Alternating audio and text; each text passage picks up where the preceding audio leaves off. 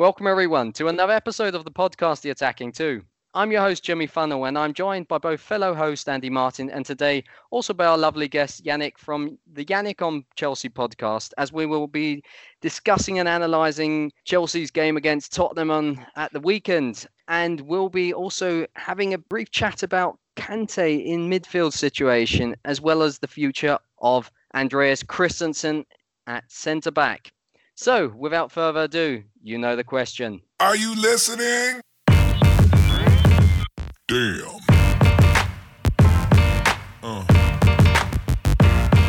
Yeah.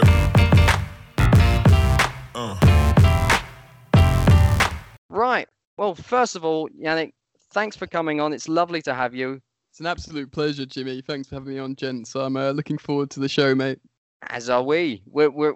I mean, it's been a bit of a average weekend for a Chelsea fan, but nevertheless, we're excited to be talking about what the future may hold after our first, loss of the season. Yannick, what were your first thoughts after full time?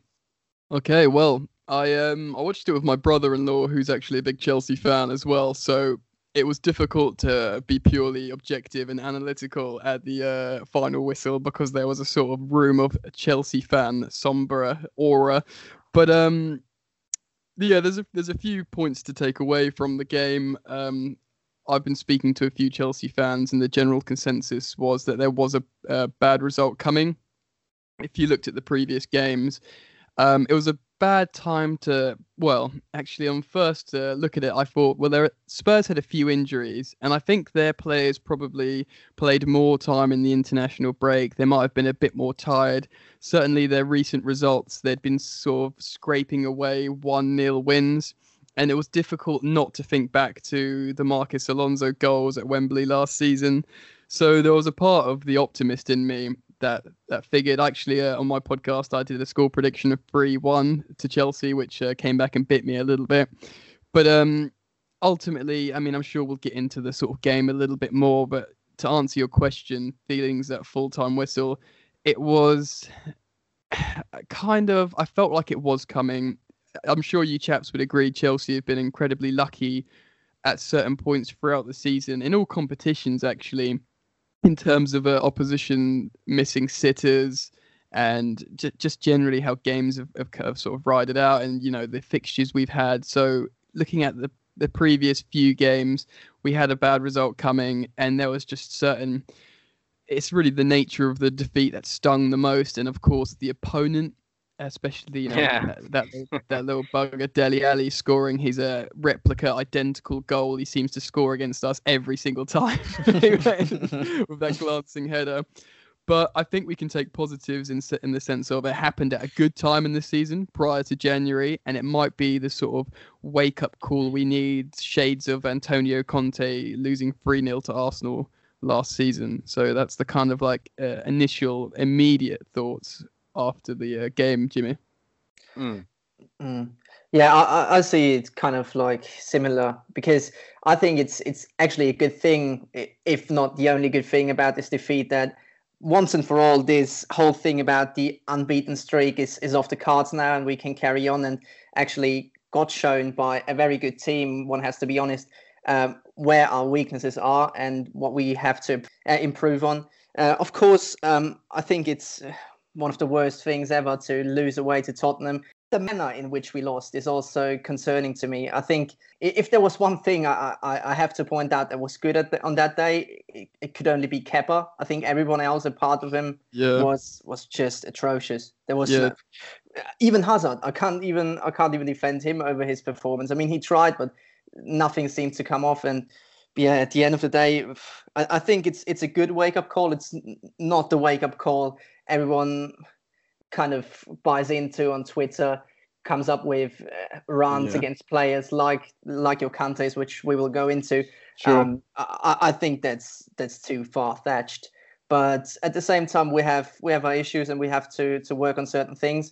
And I said it even, I think, 2 weeks back or 1 week back, that with Chelsea and with Sarri, it seems a bit like we have been found out, and this comes very early, because it seems like we have one route football, and if you take Jorginho out of the play, we look kind of a bit clueless. And it's happened again, and teams have tried it, but these were teams like Crystal Palace, and Crystal Palace could only do it for a half. Tottenham can do it on the whole game, and that's what happens. Yeah. Sorry, Jimmy. Just to quickly pick up on what Andy's saying, just while it's fresh from him describing that, I did cite this in my pod about Sarri's potential inability to adapt for certain teams. I feel like an example of what his approach would be Pep Guardiola with his City side, where plan A and his systematic approach is so good that he doesn't need to compromise. Whereas Sarri, I think, ideally wants to play a similar way of football, but unfortunately that's not a freedom that's afforded to us due to the perhaps squad and obviously where we are in our development and in this Sarri style and stuff. So there needs to be some form of sort of compromise. And I don't know if you guys want to talk about players or not, but I do believe it's a sort of systematic approach. But that game did highlight a sort of gutless performance, which is, there's this sort of, I think Poch very much had an incredible performance in terms of a managerial approach, a systematic approach to that game. His tactics were spot on. And that's ultimately what did us. And Sarri didn't have an answer for that, which is fine. His project at Chelsea so much in his infancy, it's impossible to critique him at the moment too much. But more than that, as Chelsea fans and what you expect from Chelsea players of old, and maybe not too long ago, is a little bit more of a performance against Spurs. You'd at least hope they'd be seriously hurting after a loss to Spurs. What you said initially, where you compared this loss possibly with the loss 2 years ago to Arsenal, which more or less initiated this or that run where we then eventually won the title. The thing is, back then when we did change that 3-4-3, we actually knew there was a plan B. This could be a time where now things change for the better, but the thing is, we don't have a plan B. As you already mentioned with Sarri, he doesn't have a backup plan. He doesn't have this option where we could now look to play, 4-2-3-1 or whatever. The problem is that I rate Sarri very highly, and I do believe that he will come good overall, but he has to. He really, really has to stop relying on these senior players that are not performing. I'm aware that people come with this argument. Yeah, well, all these coaches have seen, for example, now in Willian, this great player. If they think he's a good player, why should anyone listen to these Twitter coaches? I understand that and I respect that, but there's a reason why we always end up where we do. And the games speak for themselves, right? Exactly. And this inconsistency, you can't rely on, for example, Willian. And it's the same with David Luiz. I love the bloke. He's an absolute fantastic personality. He's a leader, and I wouldn't want him to leave the club. I have to reiterate that.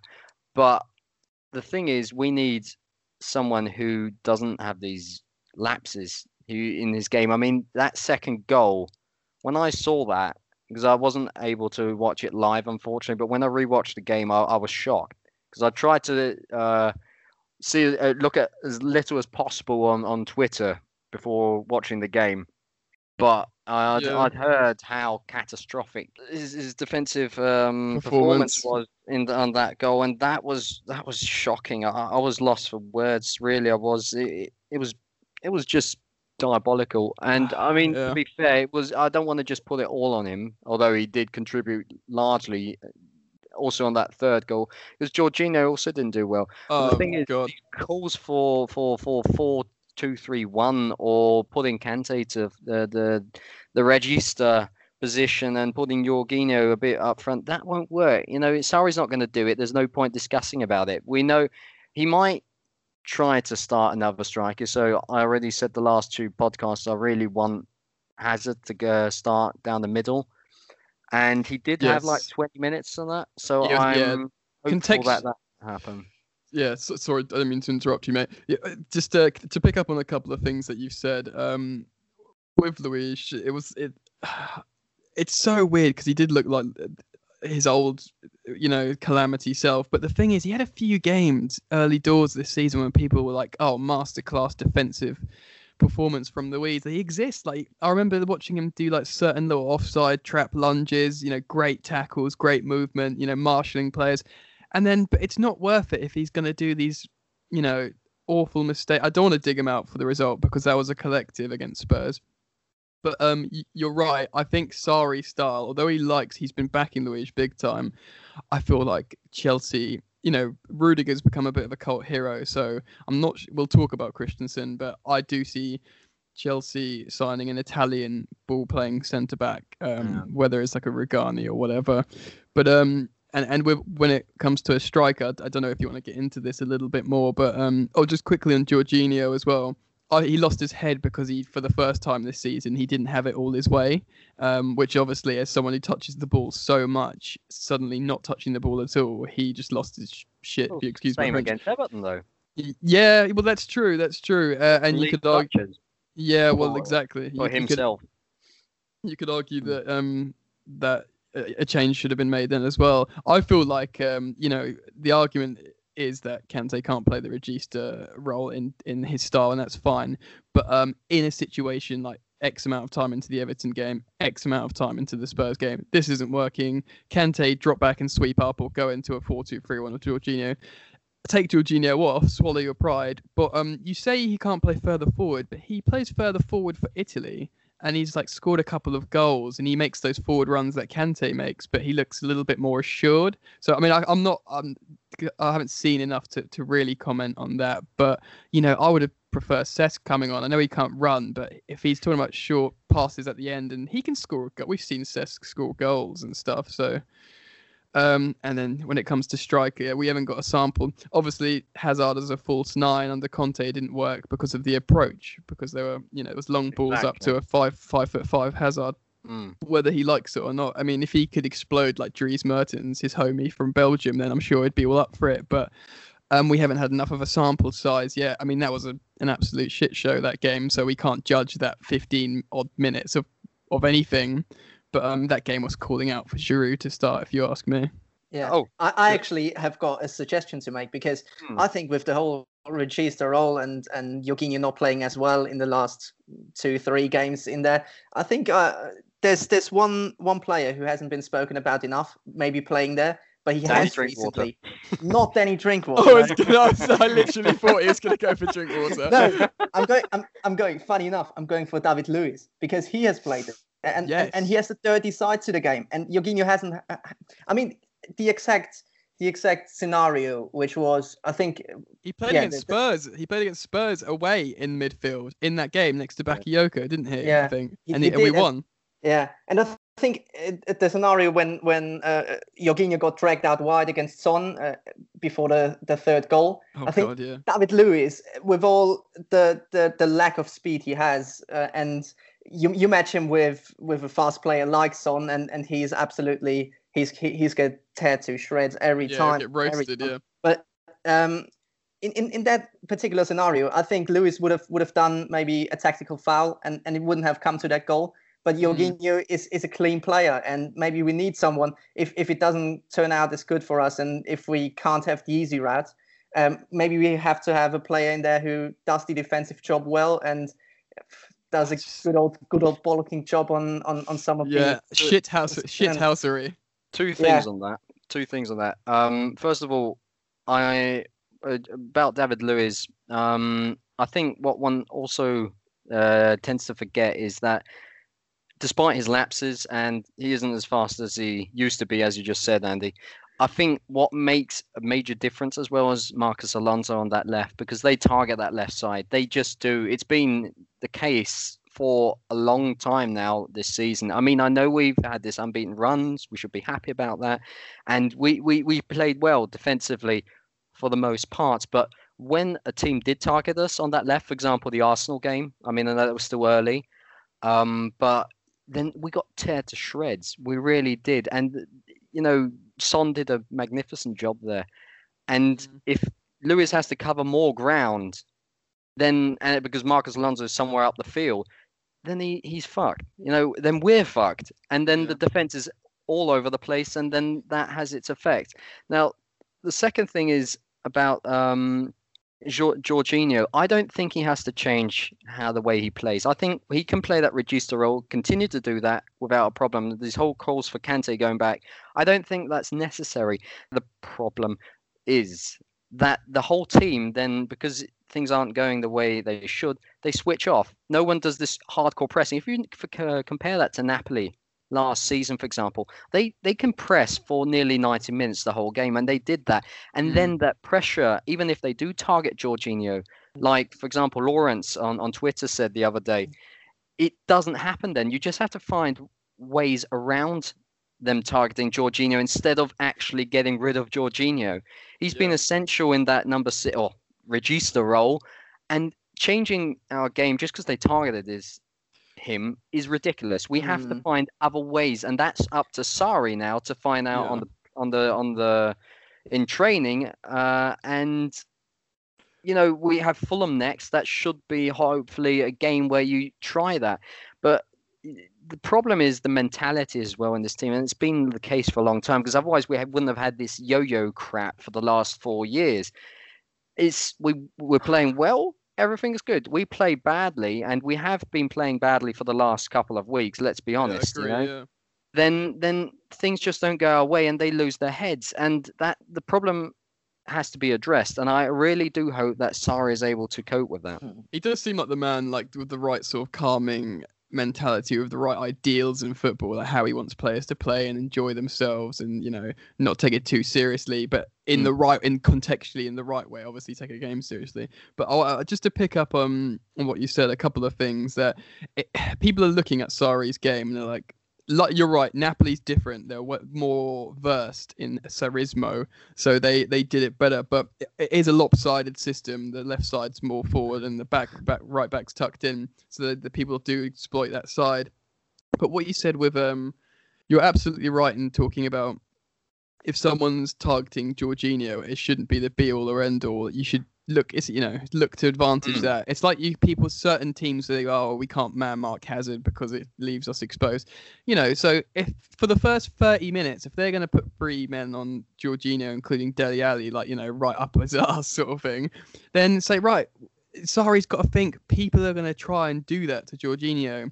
So just say, right, if that happens for 20 minutes, chip long diagonals, just get chalk on Alonso's boots and only do that. And when they start putting their mind elsewhere, I'm going to give you a message, or I'm going to tell Rudiger to say fucking Oklahoma, the code word, and then say, all right, we're going back to Sarrismo, short passing, mess with them. Because it does, maybe it's naive for us to think this, but it does seem like, right, this is how we play our game. This is what Sarri ball is. No compromises. We want to be like Man City, because it's far too much in its infancy to try that approach. There needs to be alternatives, and this whole debate about Kante. I don't know if you're happy to move on and talk about Kante, or if you want me to hold fire. Or we'll come to that in a second. I just want to actually put something out to the both of you and hear your opinion in this, because when I read this, I mean, I know that you've already commented on it on my Twitter post today, but I have to just address it because it's so absolutely fucking ridiculous that it has to be addressed.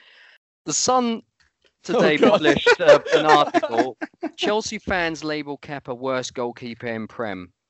My initial reaction was, what the actual fuck? But I'd really, really like to hear your opinions, because Kepa, he had a fantastic game. I mean, we could have lost 6-7-0 without him, and then this shit comes up. And they're actually... number 1, mate. Yeah, I mean, they actually cite Liverpool and United fans here, and this is. I mean, what are your thoughts on that, Andy? They might have picked up on 1 or 2 reactions of some dickheads after the second goal, because otherwise I can't possibly make a good rhyme on that, because I don't understand how someone could think that. I mean, the second goal, well, you could say he didn't look to his best in that goal, and he could have saved that. I mean, it was 25 yards out, so might have been one to take on the chin for him. But otherwise, it could really have been, as you said, 6-7 goals for us on the conceding side. So Kepa has been outstanding for us. I have to I have to say that now. I think he hasn't put a massive foot wrong this season. If you look at at Courtois and what he's up to at Real Madrid, I wouldn't take him back for 100 million at this moment. Reference. I think we have had a brilliant summer with him. I mean, he cost us a fortune, and I think most of the people expect him to deliver, but he did exactly that, and you can't really expect it from a keeper. What is his age? 23, 24? Yeah. Like I mean, ridiculous that he goes for that amount of money, jumps into one of the best teams. I mean, he hasn't had pressure at Athletic Bilbao. One can say that because more or less, if you don't decide to step out of this team, you're playing till you're retired because of their policy. So he didn't have to make that step that early. He did, and he stepped up to the challenge. So I think massive respect to Kepa. And if someone is out there, if it is the Sun or someone else or some dickhead on Twitter saying Kepa is the worst keeper in the Premier League, go fuck yourself, honestly. You know what? Sorry, I don't really jump in prematurely there, Jim. Yeah, well said. Here, Andy. And to pick up on what you said, contextually, yeah, he's a young keeper. He speaks barely any English. He's got an air of confidence about him. He hasn't come from a really high-profile team, a new country, and like you say, he hasn't put a foot wrong. He's just this is a bit of like a weird one, but there's a YouTube channel called Football Daily. They're quite a big channel, and they sort of have a big viewership. They did a video recently of the 5 best newcomers to the Premier League this season, and he was in the top 5. And they're all about stats and analytics and Opta and this, that, and the other. And they gave a big sort of segment on how brilliant he's been. The Sun he's obviously got some fat little sweaty Arsenal, guys doing an internship at the paper. he Googled Kepa out or something on Twitter, got some guy who tweeted about it. There probably had no likes or retweets, and he decided to make a clickbait article. It's a nonsense. Kepa's been excellent, and to reference back the Spurs game, look at him. Did you see his reaction? He made 6 or 7 saves, 3 of them being excellent. Excellent saves, and he was being assaulted. He was being absolutely assaulted, and he hasn't been. And he was rising up to the plate, and he was screaming at his defense. You could see his vein in his he wasn't just being passive. This is a man with passion who holds himself in a high regard, and he wants to win, and he's been doing well, and he has a lot of respect for himself, and and this is the keeper we want. And he looks like he was absolutely losing his shit at the defense. And he was probably, one of the only players on the pitch that was like, guys, what the fuck is going on? So he was probably our man of the match. I actually think, on a quick tangent, I think Kantes was actually pretty good considering he was chasing a lot of balls. He made a lot of recoveries all over the pitch. But as I said earlier in my pod, it's easy to put a shift in when you've just signed a contract for 300k a week. But just to quickly finish my point on Kepa as well. Distribution stats. We've all known. I spoke to what's his name? A guy who hosts a Love Sport. I went on Love Sport Radio and spoke to one of the ex-goalkeeper, Watford goalkeeper, Richard Leodix. I've forgotten his name, but anyway, he's a really good sort of reference point for goalkeepers. And when we signed Kepa before he played for Chelsea, I was talking to him and I said how it looks like he's got good distribution, and Sarri is going to demand good distribution, and Courtois for his He's a sort of giraffe length good shot stopper at times, but he's never been good at distribution, and we're going to need that. And Kepa's he's been doing good distribution. He's good at short passing. We've seen him do some good long diagonals.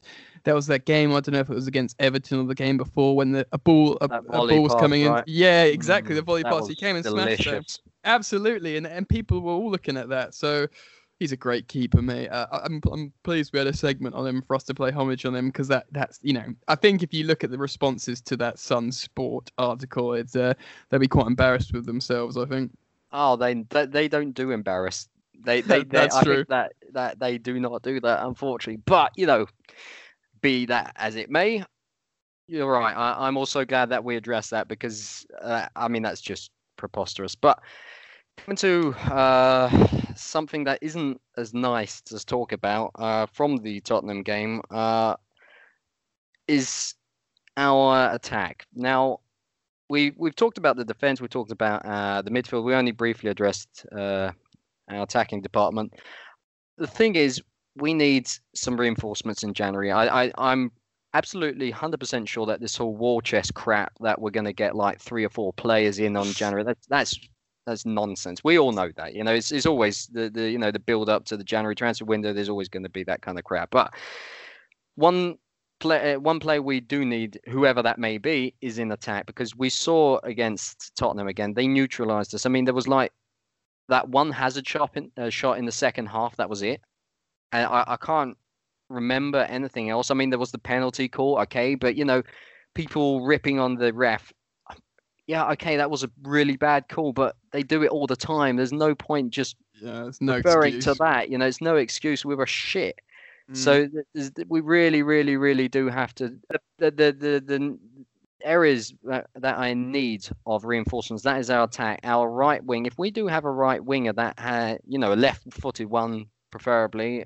That would be brilliant. And the striker position, that's the thing. I really like Morata as a person, despite his mental inability to cope with, basic stuff. But this is just not working out. Oliver Giroud isn't a long-term solution. I'm all for trying Batshuayi, but I'm pretty sure that won't happen. So we need a new striker. We're not going to get him in January. What are we going to do for the rest of the season, Yannick? Okay, so great tee up there.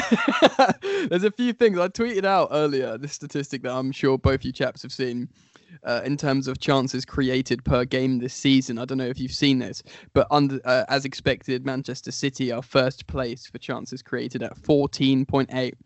And at an immediate second place is Chelsea at 14.3. The next out of the top 6 is something like Liverpool at like 4th at 10, and then the top 6 are way below. So we are creating essentially the same amount of chances per game as Manchester City on average. So digest that for a moment. And that's obviously we're not finishing chances largely because of our striker Morata and whether it be midfielders or wide forwards. And that needs to be addressed. And when it comes to Morata, I really wanted it to work. He's a very talented and technical footballer. But I was chatting on my pod with the guest about how we were making parallels and comparisons to Chelsea strikers of old. And Diego Costa, people forget. I mean, maybe they don't forget, but a lot of the time we always remember the good times. But Costa, he'd get wound up, he'd get into fights with defenders every fucking game, he'd get angry at the officials, he'd get angry at the ref, he'd sulk, he'd dive, he'd do all this sort of stuff. But at the very end of the game, in stoppage time, he'd bully off 5 players and tuck it in the bottom corner and win us the points. And, that's not the kind of thing Morata does. Morata, if he's having a good day, he might do a nice technical finish or a nice header. But again, another stat that you chaps I imagine have seen is this season Bournemouth have had 16 offsides. Morata's had 18. That's atrocious. It really is. I'd like to hear your chaps. I'm sure we could get onto the discussion of the right wing position, because obviously with our aging 2 right wingers and potential suitors and this, that, and the other, we could discuss that. But we won't get a top tier striker in January. We're not going to get cup-tied Icardi's or Lewandowski's getting on a little bit, and that's not the club's incentive to get older strikers. Whether we'd get just bring Batshuayi isn't playing great for Valencia, so if we say, look, come back for 6 months, see if you can do some poaching goals and put away some of these, obviously loads of chances we're creating. Can you be the fox in the box again? Like you said, Jimmy, can we try and implement Hazard in this false 9, the Sarri false 9, not the Conte false 9, or or what's going to happen? Or Giroud did look a lot better when he came on. I mean, I think he should have started that game purely because of the Arsenal-Chelsea connection against Spurs. I think blood would have been boiling to score headers like he did at the end. But in terms of strikers, unless we go for like a sort of second tier Callum Wilson-esque style, do you know what I mean? Unless it's that kind of thing, then I don't think we'll go for a striker. In terms of availability and negotiations, Pulisic might come along, but I'll be interested to hear your thoughts. Well, exactly. Do you know what I mean? And sorry I don't want to rant for too long, chaps, but the thing is with Pulisic, I mean, the main benefit, and I maintain this, of Pulisic is he's like the darling of American soccer. He's the face of American soccer. He's 20 years old, and as a financial and marketing investment, that's pretty much an absolute, it's blockbuster. You're almost like purchasing the ever-growing soccer market in America in a 20-year-old, But he has shades of Willian in terms of he's fast, he carries the ball well, and then he doesn't really do anything with it at the end. So I'd like to hear, I'd like to hear both your thoughts on striker and right wing options. I mean, it seems like you both agreed with me in terms of a potential centre back, maybe from Italy eventually, whether that be next summer or. But other than that, it does look like striker and right wing, doesn't it? Mm-hmm. I think for me, well, starting off with so many things here, but starting off with Morata, that he is always offside, and he has he played half the minutes of this season? So that's even more atrocious when you take that into consideration. But I think he's somehow locked into the wrong body, or I don't know. He wants to play on the last shoulder, but is nowhere near quick enough to actually beat that guy. So he is always offside. Then if he wants to come short in consequence of running into offside 4 times, then he gets bullied off the ball because he's nowhere near, let's 5 say, times. strong enough. So it's an absolute pain watching him, and the amount of time he spends on the floor is just. You can fill games with that time he spent on the floor. But for me, as Jimmy said it, Hazard through the middle, maybe Willian on the left, then, because he seems to flourish on the left, and get Pedro some games, because I think the time he has played, he has been quite decent this season. And it is also, I think with Pedro, you get a lot of work rate. I mean, he's sometimes what he does on the ball, he runs around like a headless chicken, but at least he tries for 90 minutes, and you don't get any defensive work rate from Morata. So if you have Pedro in there, he also contributes to the other side of the game, which can be very beneficial when you want to play pressing. And as well as that, I think you have to jump back a few minutes when we addressed the Jorginho role. I think he was let alone a lot of times in the game. I think on 3 or 4 occasions when there were massive holes behind him, because the defense, mainly David Luiz, didn't press up. So you can't really fault the whole pressing game when half the team commits and the other half doesn't. So that is me jumping back to the defensive issues. I think we have to either play Christensen, because I think he's suitable for that role, or we have to bring in someone in winter. That is, for me, I think we can somehow play around the other roles which have to be addressed in the transfer market. We can somehow make a solution out of the squad we have, but I think defensively we need someone. We really need someone, because Lewis, with the lack of pace, he always tends to play 5 or 10 yards too deep, and that obviously, when you want to play pressing, that leaves gaps, and Tottenham was the perfect team to exploit these gaps. Absolutely. And at the end of the day, you get the results. But I think we have to address this situation. Speaking about the right wing, as I've said, I'm happy with Pedro playing there. What I will not be happy about, absolutely not be happy about, if we make, let's say, a marketing choice in our players coming in. You've mentioned Christian Pulisic. He would be exactly that choice, the PR move, the move to make money. I think we are some distance behind, marketing-wise, behind Manchester United, the Arsenals. I think also Liverpool in the sense of the United States. I think they have a way bigger following than us there, so we might want to catch up on them. And I'm not happy if that happens with a transfer of Christian Pulisic. But still, if we bring someone in, it's always for the good. So I will always give a new transfer a chance. He's just not the player I want. And if we can only have one player, and I don't think it will be more, at least high caliber players in winter, it should be a defender for me. Interesting. Well, before we actually move on to the defender, because then we can also address the whole Christensen situation, which is as contemporary as it has been this season, to be honest.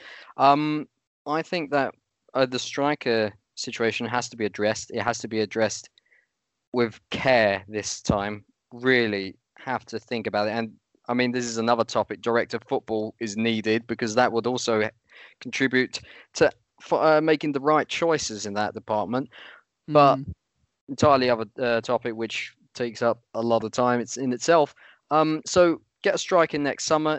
for now use Hazard down the middle if necessary. The thing is with Giroud, because Yannick, you said let's start Giroud next time. It would have been better. Every time we've for the Spurs, for the Spurs game, right. yeah. Well, the thing is, every time we've said, because I love Giroud from the personality, I love the bloke. He's one of those characters that you need in the dressing room. But every time when we said, we don't want Morata to start, we want Giroud, then he was shite. Let's give Morata a chance again. And it's just this it's one time it's this, one time it's that. There's no point. I think Hazard's the solution to the problems, but then we need a new winger because Sarri's not going to give Hudson-Odoi the minutes, let's face it. So we've only got Willian and Pedro, both over, well over 30. So we need another winger, and then we can play that with Hazard through the middle. Theoretically, Loftus-Cheek can play on the wing, but we want a real winger. We want a world-class winger, and there are actually some available. So might as well do it now. Fekir, as Max said the other week, I'd be all up for Fekir. He can play on the wing, even though he hasn't done as often. But then he could also play at strike, and he could play as that third man in midfield. So he's really versatile. He is top notch. He would be a great acquisition. Yeah. Sorry, Jimmy. Just quickly, when you're on that, I did a poll on Twitter. Excuse me. I know. Yeah. Yeah, Nabil Fekir, he won. So it was Christian Pulisic, Leon Bailey, Torgan Hazard, on Nabil Fekir, and over 1,100 responses. It was really interesting because it was joint first and joint second. Both joint first at 31% was Fekir and Torgan. And then joint 19% was Pulisic and Leon Bailey. So the majority of Chelsea fans aren't buzzed on Pulisic. They want I think the Torgan Hazard is a bit more of a romance thing because, brothers on the flanks. But he's joint top scorer in Bundesliga this season, plays on the right wing. The thing is, when one spoke to Gladbach fans the past 2 seasons, they were actually saying, well, let's sell him, as long as it's for this, quoted sums that you could read up in the papers, like 40, 50 mil or higher. They love him, don't get me wrong, but he isn't always consistent. Very reminiscent of his brother, and a lot of his goals in the past have been penalties. He's been grand this season, don't get me wrong, but he isn't this immediate lethal winger that we need. Yeah, for our ambition. And Bailey is, I love the guy. He's a Chelsea fan. Every player that is a Chelsea fan, I'd love to have it. Same with Shaw. It was always, even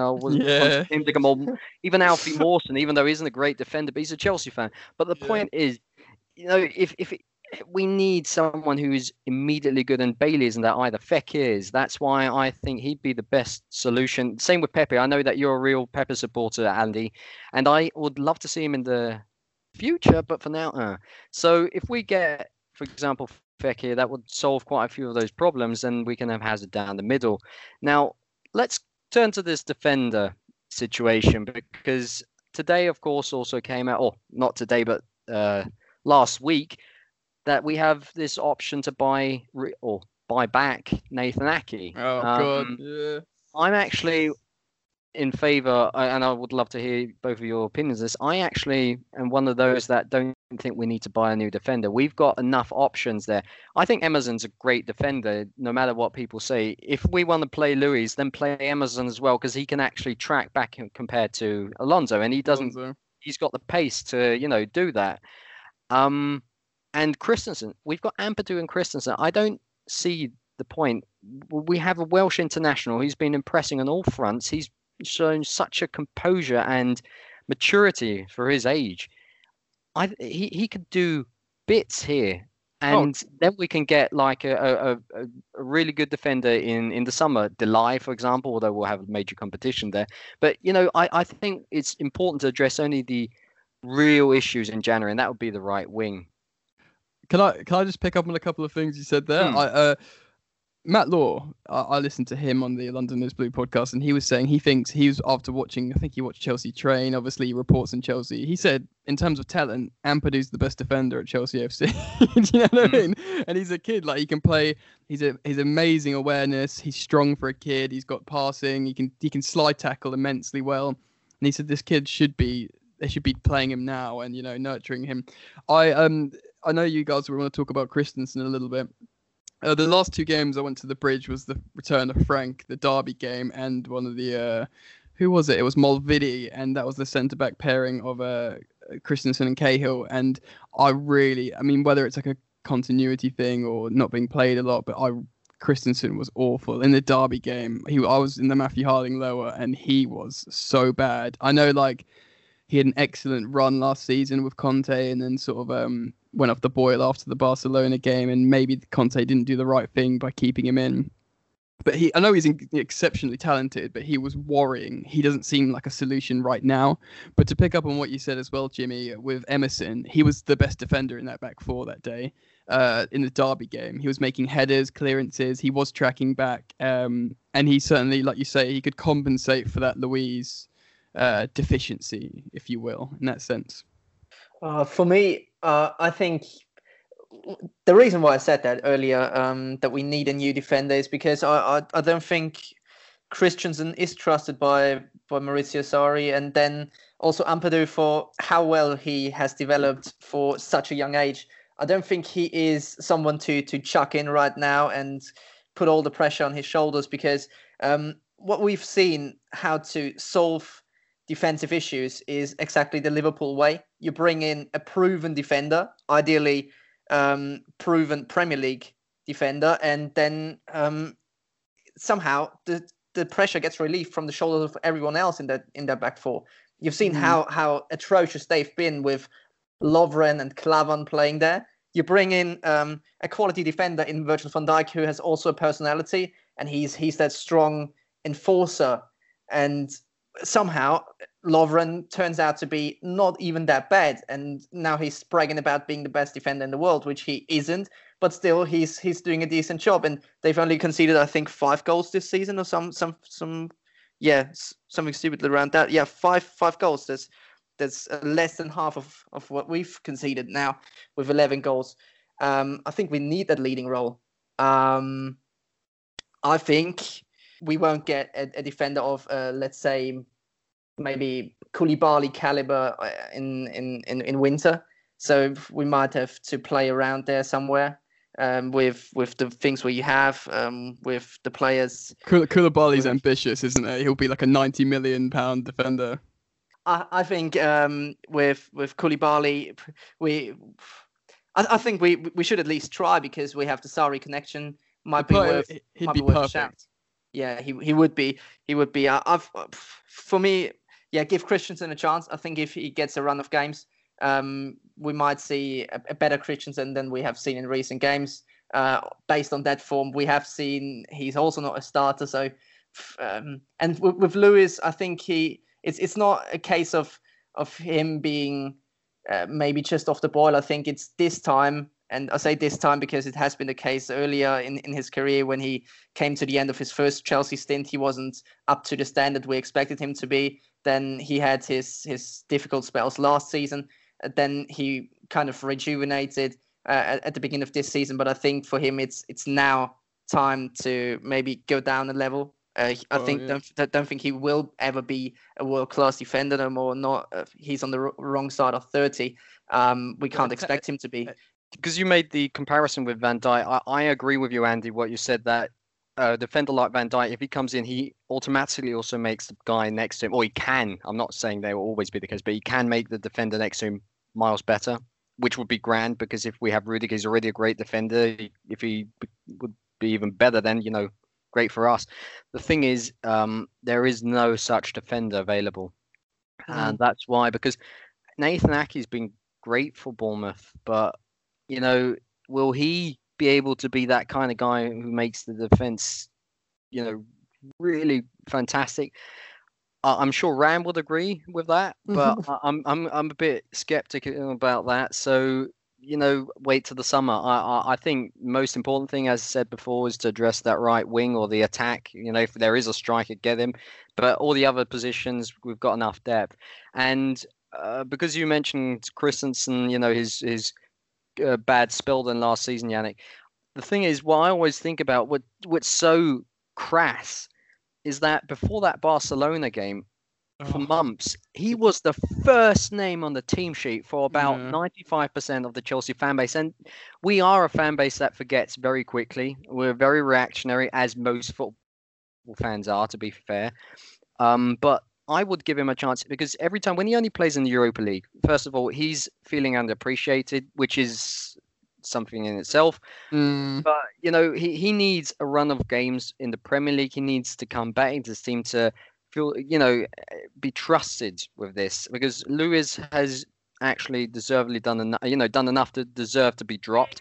The thing is, Sarri won't do that. He's not the kind of guy, and I don't think Christensen actually has a future anymore at Chelsea because of Maurizio Sarri.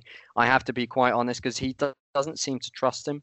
Let's be completely honest, because we know that Sarri has been in the transfer market for a defender, because otherwise we wouldn't have been in Rugani, because Rugani actually just a week ago confirmed that he actually, he regrets not having come to Chelsea when he had the chance. So we were in for him, and if Sarri wouldn't have said that to our board, they wouldn't have got in. Let's. No, of course.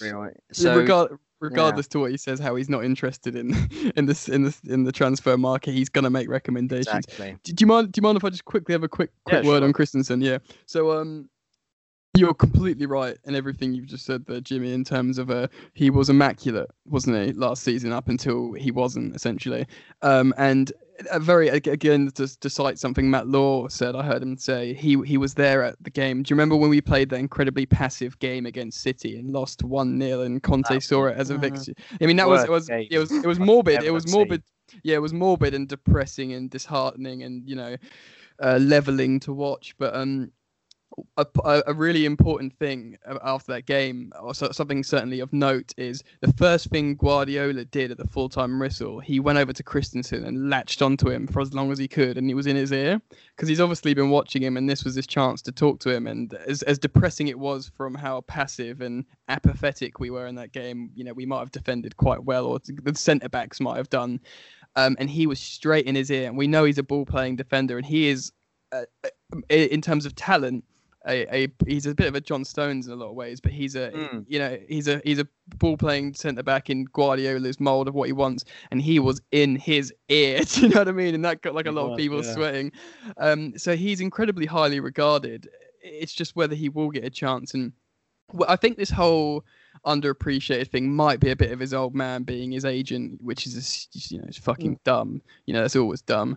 Saying that, oh yeah, we might leave and this, that, and the other, and it's not good enough. It's certain that he could be another victim of circumstance. Christensen, like Andy was saying, needs a run of games, Europa League, and this, that, and the other. But it's just so delicate with Chelsea. The revolving door policy. The manager knows he's walking on eggshells. Like, why would he invest in the youth? Why would he think about not right now? Because even if it goes really well, I've said this before, even if Sarri's going really well for Chelsea, he won't expect to be here in 3 years. It doesn't matter if it's going really well for him, because the board, they know people laugh at Chelsea in terms of the revolving door managerial process, but it's a model that works regardless of what you say. If it ends in inner turmoil or this, that, and the other, it's something where they love the model of a fresh manager, fresh approach, players, world-class players bucking up a little bit for the new manager, and we win a trophy and life goes on. I mean, I'm sure they wouldn't turn their nose up at a successful long legacy, but that's alien to them.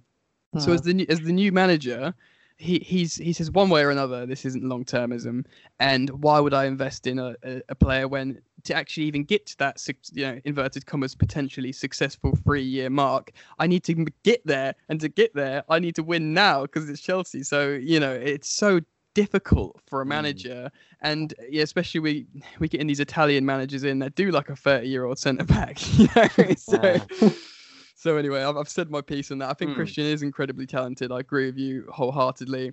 Ake is a wonderfully talented defender as well. I think it would be banter if we bought him back for 40 million. It would be a bit of a joke. And you're completely right. Something like Virgil van Dijk would probably be the only sort of character that really is worth splashing out, because he's sort of shades of John Terry. Because you made a very good point, Jimmy, in terms of the person next to him immediately gets better, and that's a sort of John Terry-esque attribute, isn't it? Well, to be fair, Andy actually initially made that point. I just sorry, Andy. You regurgitated it. Yeah. well, props to you, Andy. Yeah. I have to actually respond to just one thing you've said. With the managers going out the door after, I think, average 1.5 seasons or something with us. Yeah. Yeah, I think, and you're absolutely right when you say that's kind of like a recipe for success. It is true, but at the same time, if you do that, you need someone who is there for the long run, who buys the players. So we need a director of sports if we want to, if we want our managers to come in and go out and be only coaches, but rather than general managers. We need someone who has the responsibility of buying players, and I think that system can work, but we need that man in our club, or even a woman. I think Marina is doing on the financial side a great job. So I agree. Not necessarily I Michael Ballack, Andy. Yeah, Michael Yes. Ballack. I don't think we should take someone who does it for the first time in his life, like Michael Ballack.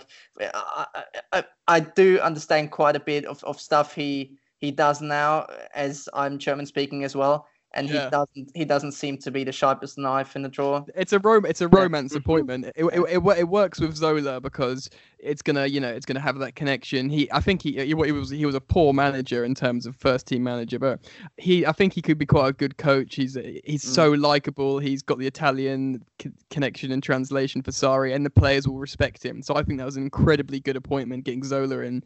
But like you say, Michael Ballack would just be another sort of romance signing. You'd want the chap, probably someone like the chap who worked at Monaco with Jardim, forgotten his name, but they were bringing through like Mbappe, Lamar, Martial early doors, these kind of guys that were sort of seeing young players and bringing them through and identifying them. That sort of good footballing philosophy. Ballack was proper Chelsea, and he was part of the Never Die. So you thought maybe he'd instill that, but it's not his job as a director to instill that, is it? So you're completely right in terms of, I don't think it would be necessarily a good appointment. I think, just to chuck a name in there, because I think that's actually a funny debate. I would go for Ralf Rangnick. I don't know if you're familiar with him. He is no. He was a good manager in his Schalke days. He's now manager of Leipzig, but he was previously a sporting director of the whole Red Bull club. So Red Bull Salzburg, Red Bull Brazil, and Red Bull Leipzig, of course. Yeah. And he's done a great job in kind of like building the squads and moving one player from this team to the other team. Though. And he built a great, let's say, system in there in the Red Bull family. And he has he has bags of experience. And I think after this season, Julian Nagelsmann takes over Leipzig. So he will be without the job or moving maybe back into the sporting director role. So he's coaching at the moment. He's challenge. He's coaching. He's coaching because they interim. Ralf Hasenhüttl was the manager, but he didn't get an extension. And then they wanted Julian Nagelsmann, but he was only eligible to go next season or something because they didn't want to pay him out of his contract. So at the end of the day, he stepped in for a season. Yeah, but you have to keep in mind that Ralf Rangnick was seriously ill for quite some time. He had a burnout, and he won't be going anywhere outside of Germany. He's feeling great in Germany. He's recovered, and I can't imagine that he'd come into a heart attack of Chelsea. Yeah, I can't imagine. That's a hot seat. Even as director of football, there's immense constant pressure on him. That would seem like a very ill-advised. Emanalo's still having nightmares. Yeah. So I agree with you. The guy's fantastic. Don't get me wrong, Andy. But I can't imagine him coming. But he'd be a great shout. Don't get me wrong. Leipzig. Well, I don't have very limited. I mean, I watch a bit of Bundesliga and obviously know about Nagelsmann because of his age and a bit what he's done in terms of success. But Leipzig just exploded on the scene. So if he's a chap that's responsible for their sort of rocketing success, apart from like the finances, then. Sounds good to me. But like you say, if it's not a feasibility, then we'll have to just trust the board and the club.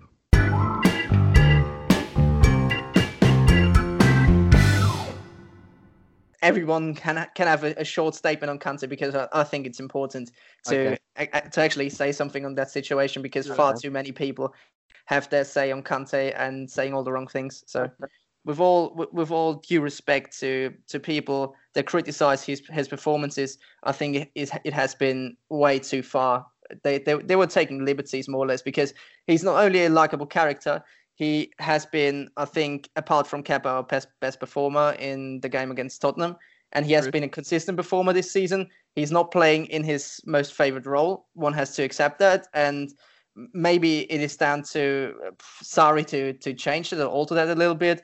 I think Sarri is very stubborn when it comes to his tactics, but I think he has to do something. But I think eventually Kante will come good in that role, because once the pressing works, and Kante is someone who wins the ball very quickly, and if he wins it not 50 yards away from the opposition goal, but 30, 20 yards away, it will be a massive benefit to us. And I think on the long run, we will look back at this stage of the season and think how stupid we were to write off N'Golo Kante in that number 8 role. I'd just like to concur with you, Andy, quickly and say my 2 cents on Kante. I completely agree. I feel like it would be a travesty for us to lose what is one of the best. Okay, I don't want to use this he's the best defensive midfielder in the world, but that's what he is at the moment. He's an incredibly talented footballer that can turn over possession all over the pitch. What did everyone say when he was playing for Leicester, even for Chelsea? There was memes about he covered the whole pitch. He was recovering balls all over the whole pitch. Kante twins. Yeah, the Kante twins. I mean, the meme still stands, so he still can be all over the pitch. He's an incredibly humble man. He's a great figure to represent the club. I mean, no one gives a shit that he's on like a ridiculous amount of money, because who deserves it more than this like humble, sweet, talented man? It's a great character to have at the club. He's good for representing the club. He keeps his head down. He always learns. He gives 100%. And if he has to adapt and take time in a new position, that's something that's afforded to him. So I completely agree. He does make the runs to get into the box when he can't finish, but it shows he is learning and he knows to arrive at that time. He'll learn, he'll get better, because that's his nature, to just work hard and give everything for the team. You're right, turning over possession higher up the pitch is important, and he's not our problem at the moment. And he like you say, he's been one of our better players. As soon as a striker and the front three starts scoring goals, he'll be first on the team sheet again. Jimmy? Yeah, I actually think that's what's interlinked here, because as soon as you get an attacking band that will be lethal and pose an actual threat and can convert, the chances that they have, because you mentioned that statistic a while ago of us having same as City. Yeah. So I think that would also take a bit of the burden off of him, because then he doesn't have to go as much up front. Then he can cover more for Jorginho and for the defense. He can do what he's best at. Even though he can carry the ball up front, his end product's shy. So, I think solving the problem in attack will also subsequently have a positive effect on our midfield in regards to Kante. So, well said. I just really do hope that they address that, and then everything will just come about on its own accord. So yeah, that would be my 2 cents. I think we all agree generally then, contextually, in the Kante situation. Oh, definitely, yeah. Well, on that note, I think we can come to an end now, as we usually do with some plugins and shout-outs. So, Yannick, where can people find you on Twitter or somewhere else if you want to plug something else? Okay, well, thank you very much for having me on, first and foremost, chaps. It's been a great conversation, and yeah, it's you two are great hosts, and this seems like a great podcast. So I want to take the opportunity to thank you for having me on. Our pleasure. Great. And so I actually host a podcast myself. It's called the Yannick on Chelsea podcast. Yannick on Chelsea. Yannick spelled YANNICK. Available on all platforms. Sort of similar to this podcast in terms of discussion and exchanges and stuff. And you can hit me up on Twitter at Chelsea Yannick, all lowercase YANNICK. Thank you. Well, thank you. Jimmy. Yeah, as always, do follow me, please, on Twitter, Jimmy Funnel CFC. Give us also a follow at We Ain't Got No History, on the Chelsea blog from SB Nation. Give them a 5-star rating as well, because it's a great podcast. Oh, well, yeah, I was just going to come to that. So please do give us a good rating for our podcast on iTunes, on all the other platforms. Give us a follow on SoundCloud. And also, as Yannick already said, do give him a follow on his very, very good podcast. It's very much worth a listen. Do go and visit him there. And last but not least, Andy, please. As for me, it is, as always, at Andy_MA10, which stands for Martin. And yeah, Jimmy said it all already. Give us a listen, give us a good rating. And yeah, follow Yannick also on Twitter. And yeah, I think we can come to an end. Thanks for listening. Tune in next week, and we see each other on the Attacking 2 podcast. Bye bye. Up the Chelsea. Up the Chelsea.